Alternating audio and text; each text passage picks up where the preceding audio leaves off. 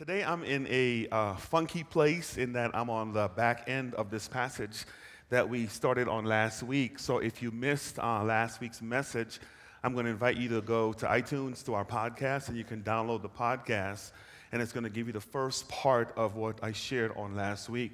But today I just want to deal with the back end of this particular text that Aaliyah read, and we can interact and hear what it's saying. So a couple of things I just want to review really quick from last week. You know the parable quite well, and then we're going to jump in and deal with this fellow that's in the text. Here's some of the things I want us to know last week is that every person in here, you received a gift or a talent based on your individual ability. And Wednesday, we spent a lot of time fleshing this out.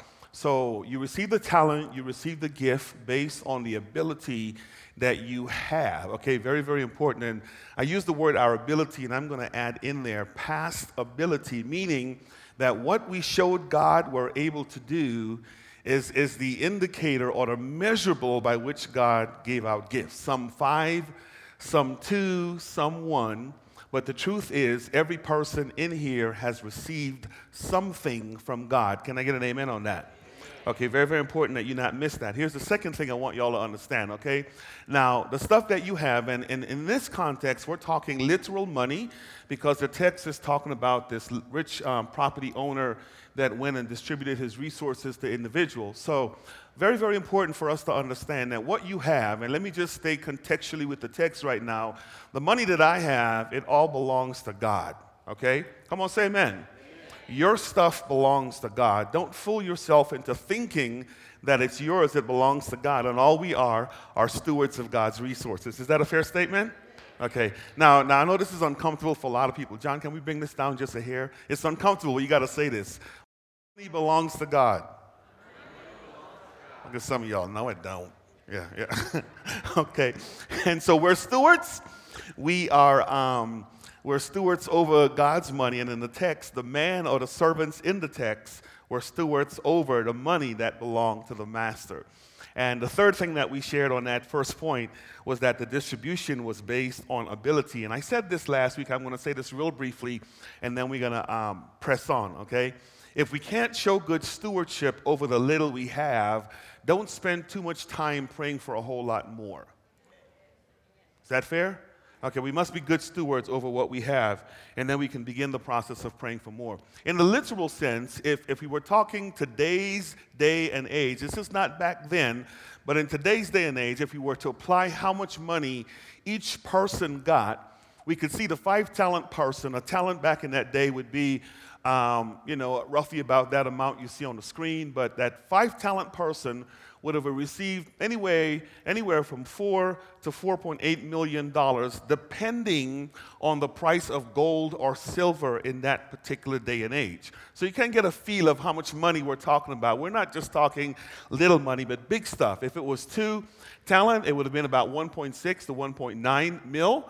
And then if it was just 1 talent, you can get a feel of about $800,000 to $960,000 in today's day and age. If that was today's day and age, if it were today and a rich landowner gave what the text was talking about, you get a feel of what that's talking about, okay?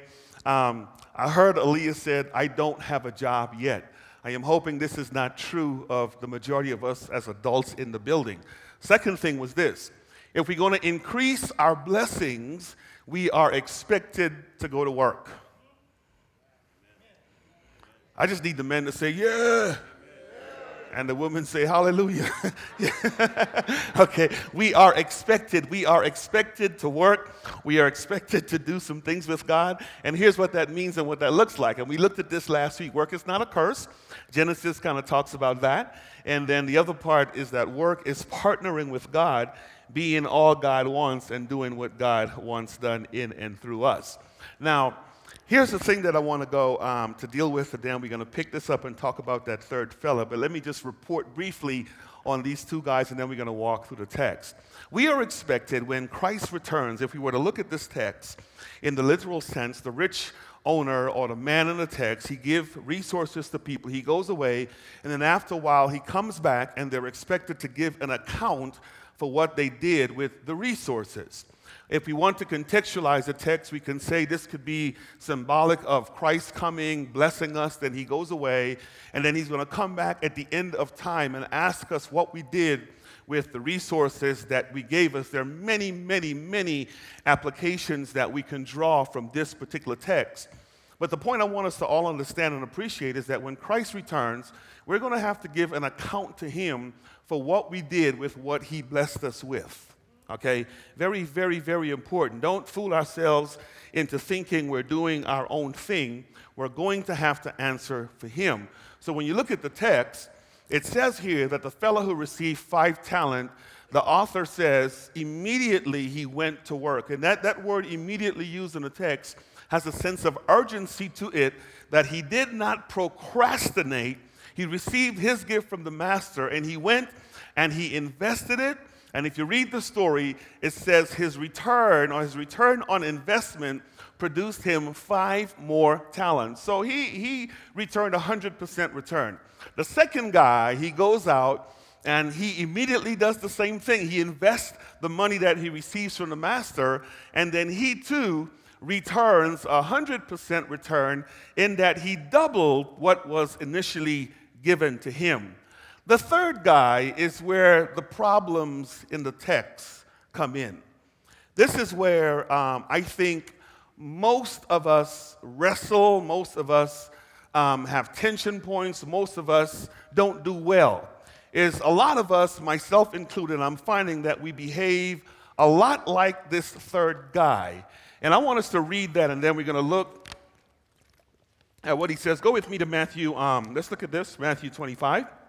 And then I'm going to read this, and then we're going to talk about this third guy as we kind of interact with him. Look with me at verse 19.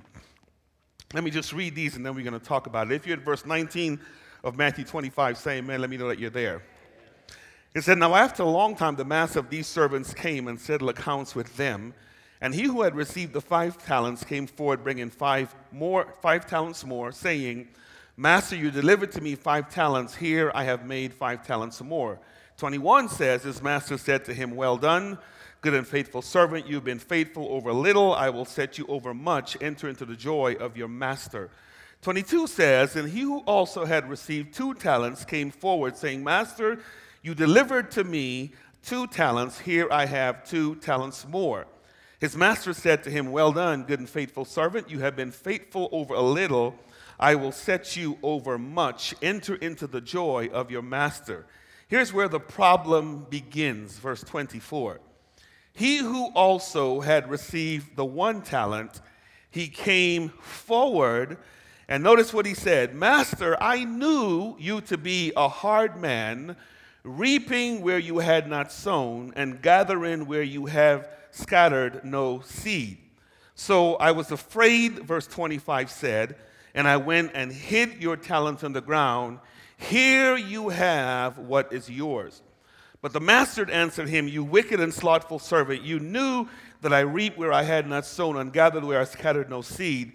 Then you ought to have invested my money with the bankers, and at my coming I should have received what was mine with interest. So take the talent from him and give it to the one who has 10. For everyone who has, more will be given, and he will have an abundance. But from the one who has not, even what he has will be taken away." And the said commentary is in verse 30. "And cast that worthless servant into the outer darkness," the text says, "where there will be weeping and gnashing of teeth." Let me take a few moments and dig into this guy's business and see if we can connect with what we can take away from the text. I want us to begin looking at this by looking, number one, at this third servant of his own inactivity. So here's what this means. The master returned, and the master said, "What have you done with that which with I entrusted you?" And then here's how we open up. What had happened was, and then he starts with the excuse, right?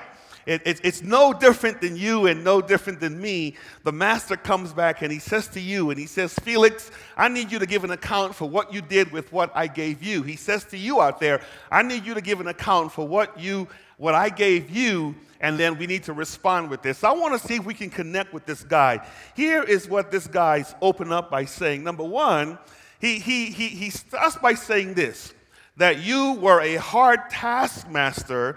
You reap where you haven't sowed, and you gathered where you haven't scattered seed. I sum that up by saying, number one, that this guy had a faulty perception of the master. Okay? Come on, I want y'all to hear me say this.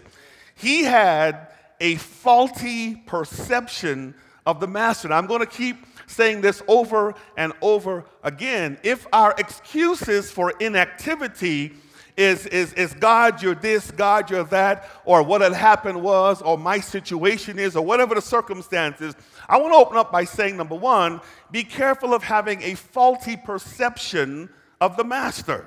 Okay? Here's what he says about the master. He says, Master, I realize that you are hard. Okay, Matthew is the only writer that uses the Greek word for this word hard. In other words, you're ruthless, you're difficult, you're challenging, you have high expectation. And he makes this accusation of the master that you're hard, and then he uses these two agricultural terms as if he's saying that the master has a way of taking advantage of people. I'm trying to let y'all know he had a faulty perception of the master. Here's what he says. You reap where you haven't sown, and you gathered where you haven't scattered seed. It's almost as if I were to connect this to God, he's saying to God, you have a way of collecting stuff that doesn't belong to you. I want y'all to put yourself in the shoes of this guy. Craig Blomberg, one of our theologians at the seminary, kind of puts it this way. He, in his commentary on Matthew, he's saying, this guy is accusing the master of doing things that he has no idea the master has the right to do. Last I checked, the earth still. Yeah, y'all get where I'm going. Are you with me? The world and everything that dwell therein. So how dare me tell God, how dare you come into my backyard and take my stuff? God can look at me and say, it's mine anyway. It's just on loan. Oh, come on, I need somebody in here to talk to me. It's just on loan with you. Are you in? So how dare me say to the master, you're hard, you reap where you haven't sown, and you gathered where you haven't scattered seed. Fella, don't you realize I make the rain fall on the just and the unjust? Fella, don't you realize that I own the cattle on 1,000 hills? The world belongs to me. He had a faulty perception. And because of his faulty perception, it placed him in an uncomfortable place. Look at the next thing about him. His perception resulted in fear. The reason he didn't do was because of fear. I need everybody in here to say fear. And I'm going to run out of time, but y'all going to have to grace me a little bit today because Dallas don't play till later on. So we're okay because none of the other teams matter, all right? Yeah, so we'll be okay. Are we okay? Okay, good. Okay, I see you representing. Good.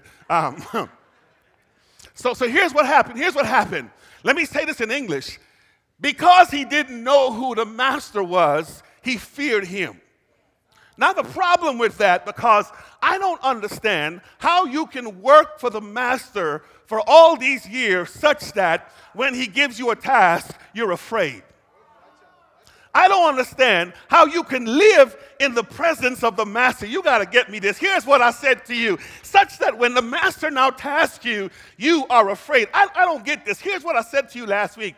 These weren't farm workers. These weren't guys that were janitors. These weren't maintenance people. These guys had access to the master. Look at the magnitude of the funds that he gave them. They were probably his accountants. They were probably his investment brokers. They were probably his business people. And you're used to handling the master's money. Then when he gives you some, here's what you said: I'm afraid.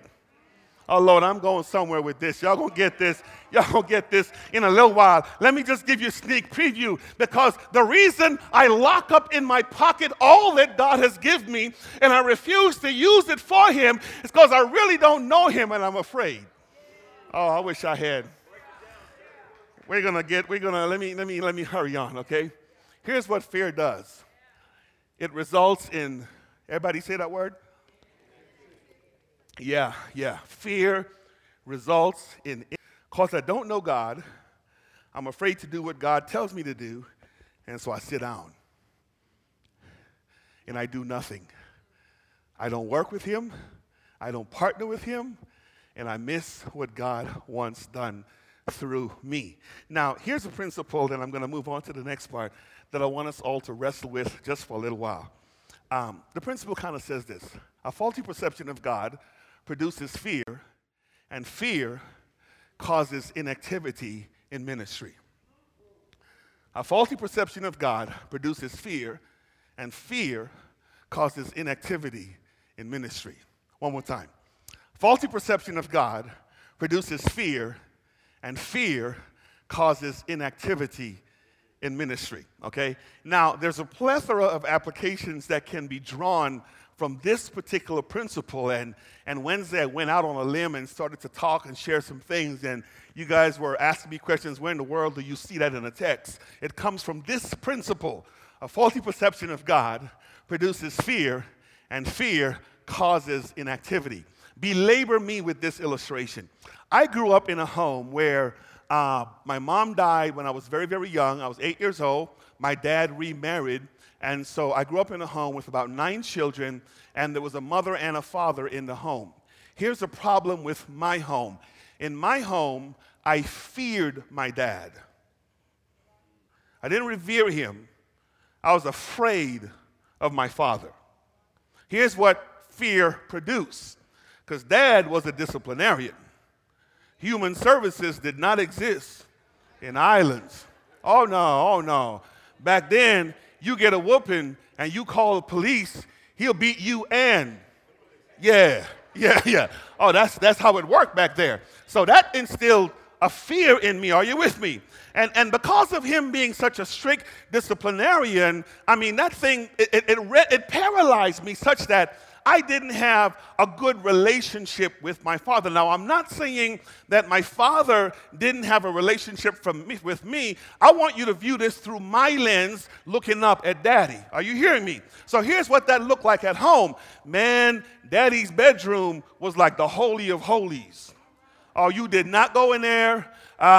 Y'all guys are from America. You can't relate to this. You got help here. And so here's this thing. I mean, we wouldn't converse. We'd be in the car going somewhere, and it would just be strict silence in the car because I was afraid if I said something, Daddy might just reach out and touch me, you know. So it was a tough situation. I didn't want to hear me. So I come to the U.S., and I meet my beautiful wife, and she invited me over to her house. And her dad was there, and her mother was there, right? And I go there, and dad is sitting there, and dad's like, hey, dude, how you doing? He's a father. Are you hearing me? And I have a perception of what daddies are. Here's what tripped me out. Then Katani comes in, and she says, hey, Dad, and she goes over and kisses him. And I'm like, you touch him? Oh my gosh. And then here's the other part. Then her dad went in the bedroom, and with her little girly self, I think she was 18, I'm 19 at the time, she goes in the bedroom, and I'm like, no! And she goes in the bedroom with dad, and she comes out, and I'm like, you guys can go in there? Whoa! And then we come out, and they're sitting at the dinner table, and daddy talks, and they talk back. You talk to him. That thing freaked me out. I never knew you can talk to the father like that. I never knew you can interact are you hearing me? I never knew you can have I wish I had somebody in here. And so I had a faulty perception of what a daddy's supposed to do, and it caused fear in me, and fear results in inactivity. I want you to hear me. Some of us in here treat God the same way I wish I had somebody in here. My daddy, you don't talk to him. You don't hang out with him. You don't spend time with him. And listen to what I'm going to say. You really don't trust him like that. We don't trust him like that. And so when he says do, we're like, what am I supposed to do? I don't know you like that. And it produces fear. And that fear results in inactivity on our part. Are you hearing me? The reason you hadn't worked with God yet in ministry is because you really don't know him like that. You got a faulty perception of who he is. All right? Here's fear, here's fear, here's fear. You got hurt at the last church, and now you came and, excuse the grandma term, you journed this one. And here's what you said, ain't nobody going to ever hurt me like that. And you're treating your last pastor like I treated my dad. I wish I had somebody in here. It's resulted in fear, and it produces inactivity. So here we are sitting, not working with God. Here's what went Wednesday.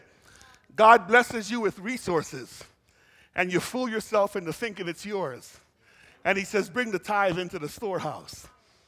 And because we don't know daddy like that, is this making sense? We are inactive. We don't work with him. We don't participate with him. We don't join him in what he's doing. And here's the word of caution I want to issue to you as we listen to this message this morning. He is going to return, and we will have to give an account for our inactivity. Come on, is this making sense, guys? Are you hearing me? He is going to return, and we are going to have to give an account for our inactivity. So don't be like this third fella. He had a faulty perception of the master. He thought the master was what the master was not. It produced fear in him. And so here's what he did. He went and took his gift, and he just sat on it. At least I go to church. That's kind of like coming, and you come to the doors, and you go in the hole, and you hide your talent in the hole.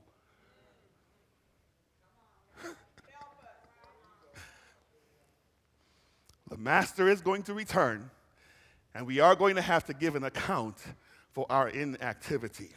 Let me press on. Now, I want you to see how the master saw the servant. All right? We saw how the servant saw the master. Let's see how the master saw the servant. Are you hearing me? So now, watch the text. Watch the text. The master referred to him as what? He said he referred to a servant as being slacking with his assignment. Look at verse 26 real quick. Let me just read that real quick. Here's what he says. But the master answered him, and he uses these two terrible verbs, you wicked and slothful servant. Y'all go ahead and say lazy. Just say you're just lazy. Yeah, come on. Turn to your neighbor and say, neighbor. No, look him in the eye. Look him in the eye. Say you're just lazy. Yeah. That's why you're sitting there. Amen. Yeah. That's it. Just straight up. You ain't no good. All right. You're just lazy. All right. So, I don't know about you, but if God looks at me and calls me that, I know I've got a problem. Are you hearing me this morning? That I've got a problem if God refers to me as lazy. So notice what he said to him. You slothful servant, okay? And then this is difficult right here. Notice what he said him say. He refers to his servant's action as inexcusable. You got to get this one, okay? Chris, let me do this real quick. This is a plug for Denver Seminary real quick. Because if folk could look at the languages, you'd see where I'm getting this from. That pay raise, okay? Yeah. All right. He says, your action is inexcusable. Now, listen to this. Here's what Blomberg says in verse 25. When the man called the master hard, gathering where you haven't sown or harvesting where you haven't scattered seed, Blomberg says the master never disputed the accusation. He didn't say, how dare you call me that? Right? But at the same time, Blomberg always says that doesn't mean that the man was wicked in the sense that the servant was calling him wicked because he had a faulty perception. Are you hearing me? But here's what Blomberg wants us to understand. Here's what the text wants us to understand, that his action was inexcusable. I need to take a minute with this, and I know my time's up, but I want to do this real quick, okay? Now notice what it says here. It says, look at what Jesus says in verse 26. But the master answered him, you wicked and what? Slothful servant. And listen to the next phrase. You knew that I reap where I haven't sown, and I gathered where I haven't scattered seed. And I'm going to talk about this in a little while.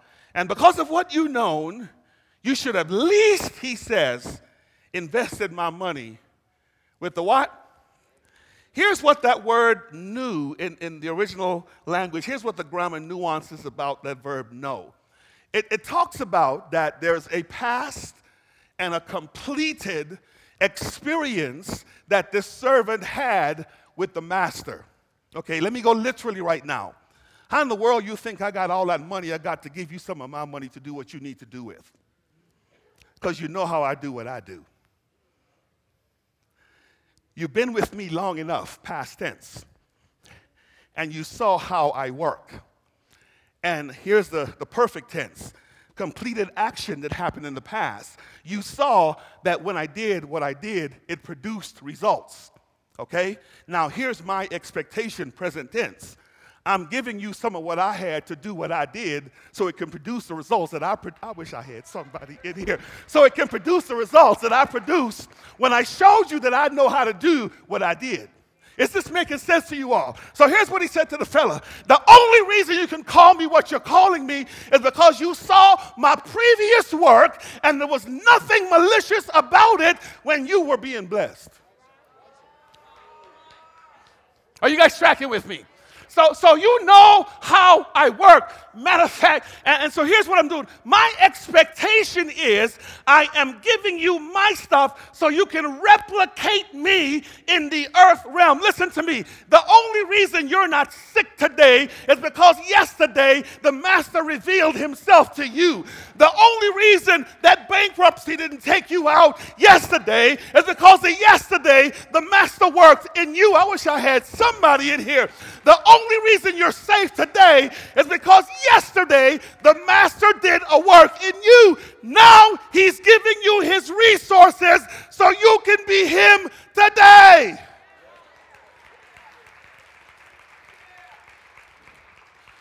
Do for others like he did for you. But because we have a faulty perception and we're afraid because of the past, it results in inactivity and we don't do nothing. So here's what the master said, okay? Watch what he said. Watch what he said. Watch what he says. He expects that the servant take risk. I'm going to get very practical with y'all right now. So, okay, cool. You don't know what to do, but you see there's need. I at least expect you to get involved. Let me go here. Some commentator says that back in that day, you could have given the money to the temple workers or the temple loan folk, and at least the rate of return that they would have given that man would have produced some sort of a return, right? You gotta, at least at a minimum, the Lord says, you could have put it on deposit and bring the interest. Let me tell you what that looks like, ministry-wise. Okay, maybe you don't have a gift of leadership and you don't know where to serve. At least you could do is volunteer in children's ministry. Okay, maybe you don't have a gift and you don't know what it is, a gift of leadership. The least you can do is serve on the usher ministry. Okay. Maybe you don't know and you have your stuff in the ground and he's saying, okay, at least you could at least go volunteer for the security ministry. Notice I'm not saying the worship team. Um,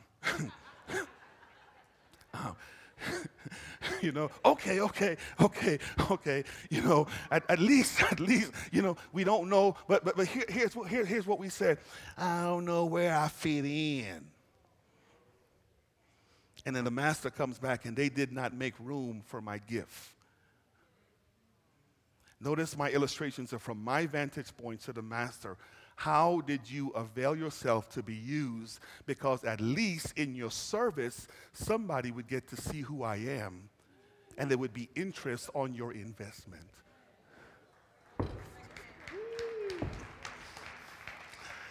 They would at least be invited. Hey, man, thank you for coming and worshiping with us. Interest. Y'all not getting this. Hey, man, thank you for watching my kids today. Interest. Are you hearing me? Hey, man, thank you for what you did. Interest. And the master is going to come back, and a lot of us would not even have earned 0.1% of interest. We've been saved for 40 years, sitting on our blessed assurances for all these times, and have not worked with God yet. The master is coming back. Are you hearing me? Come on, say amen if you're hearing me this morning. Are you hearing me? And he really has an expectation for his investment. Here's the last thing I want to say. The text says pointedly, take what he has and give it to him who has 10 for everyone who, y'all know this. Here's what that looks like when we don't use the gifts that God has given us. Let's use the grammar again. Boy, I used to can sing. I used to can. Come on, y'all. But I don't know what happened. I lost it. You didn't lose nothing. Pluck.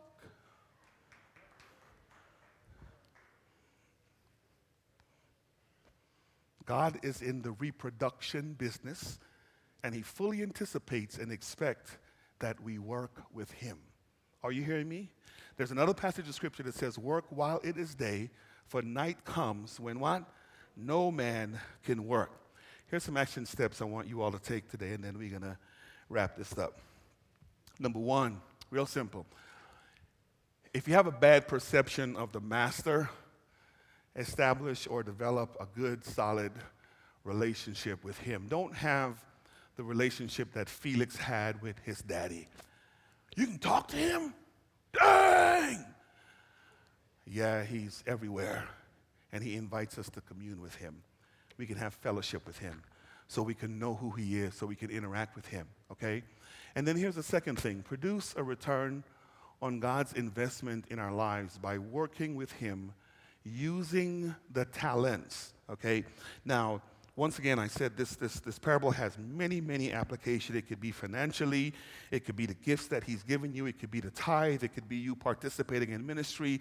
It could be a plethora of things. Some of us in here have 1. Some of us in here have 2. Some of us in here have 5. The expectation from the master is that we use what he has given us to advance his kingdom in the earth. Are you hearing me? And the body of Christ, let me say this real quick and I'll be done. The body of Christ is a lot larger than the inside perimeter of these walls, and it's not restricted solely to Restoration Christian Fellowship. I want y'all to hear me say that. You can use your gifts on the job. You can use it on the playground. You can use it at home. You can use it in your neighborhood. At least produce you some interest. Come on, is this making sense? At least produce some interest, okay? And then here is what Aaliyah read to you all. God blesses those who use their resources to advance his kingdom while he condemns those who don't. The reason you have your 1 talent or 2 or 5 is so we can be a blessing to others. So that's the challenge, right? 2017, the first 100 days of the year, start strong. So you can what? Yeah, so you can finish strong. Bow your heads with me. Holy Spirit, you're wonderful. You're merciful. You're kind. And know how we bless you, Lord. We worship you this morning for who you are, God. We give you praise. We bless your holy name.